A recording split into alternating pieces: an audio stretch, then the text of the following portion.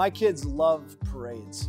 They love going to the annual 4th of July parade and other parades that our city has throughout the year.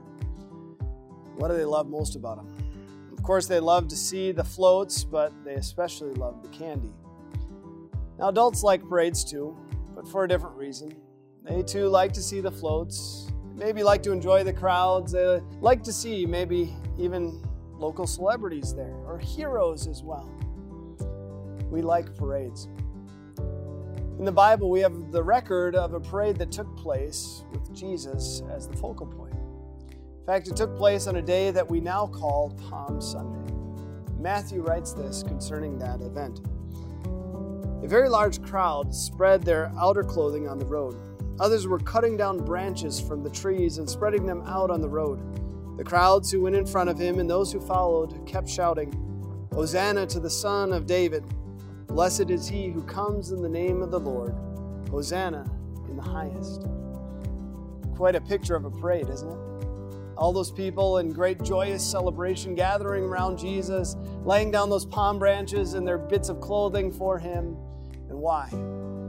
A word had gotten out about him. He was a famous miracle worker, one who rose a man from the dead, who had been in the grave for 4 days and now he was alive because of Jesus. The people shout, "Hosanna to the Son of David. Blessed is he who comes in the name of the Lord."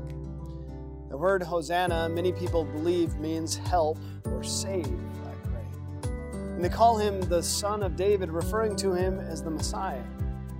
So what are they asking of him? That he, the Messiah, Jesus Christ, would save them. That's exactly what he comes into Jerusalem to do, to save. But not really in the way that any people would have expected. He doesn't come in great pomp and circumstance, in great triumph and glory to squash his enemies. He comes to Jerusalem in order to suffer and to die on the cross. To save in that way. To save by bearing our sins upon himself.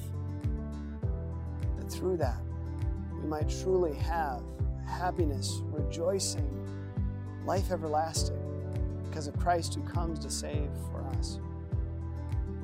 So this Palm Sunday, remember that Jesus doesn't just come in great joy and jubilation for the crowds, but he comes for that very important purpose, to save us. With the hymn writer we confess, ride on in majesty, in lowly pomp, ride on to die.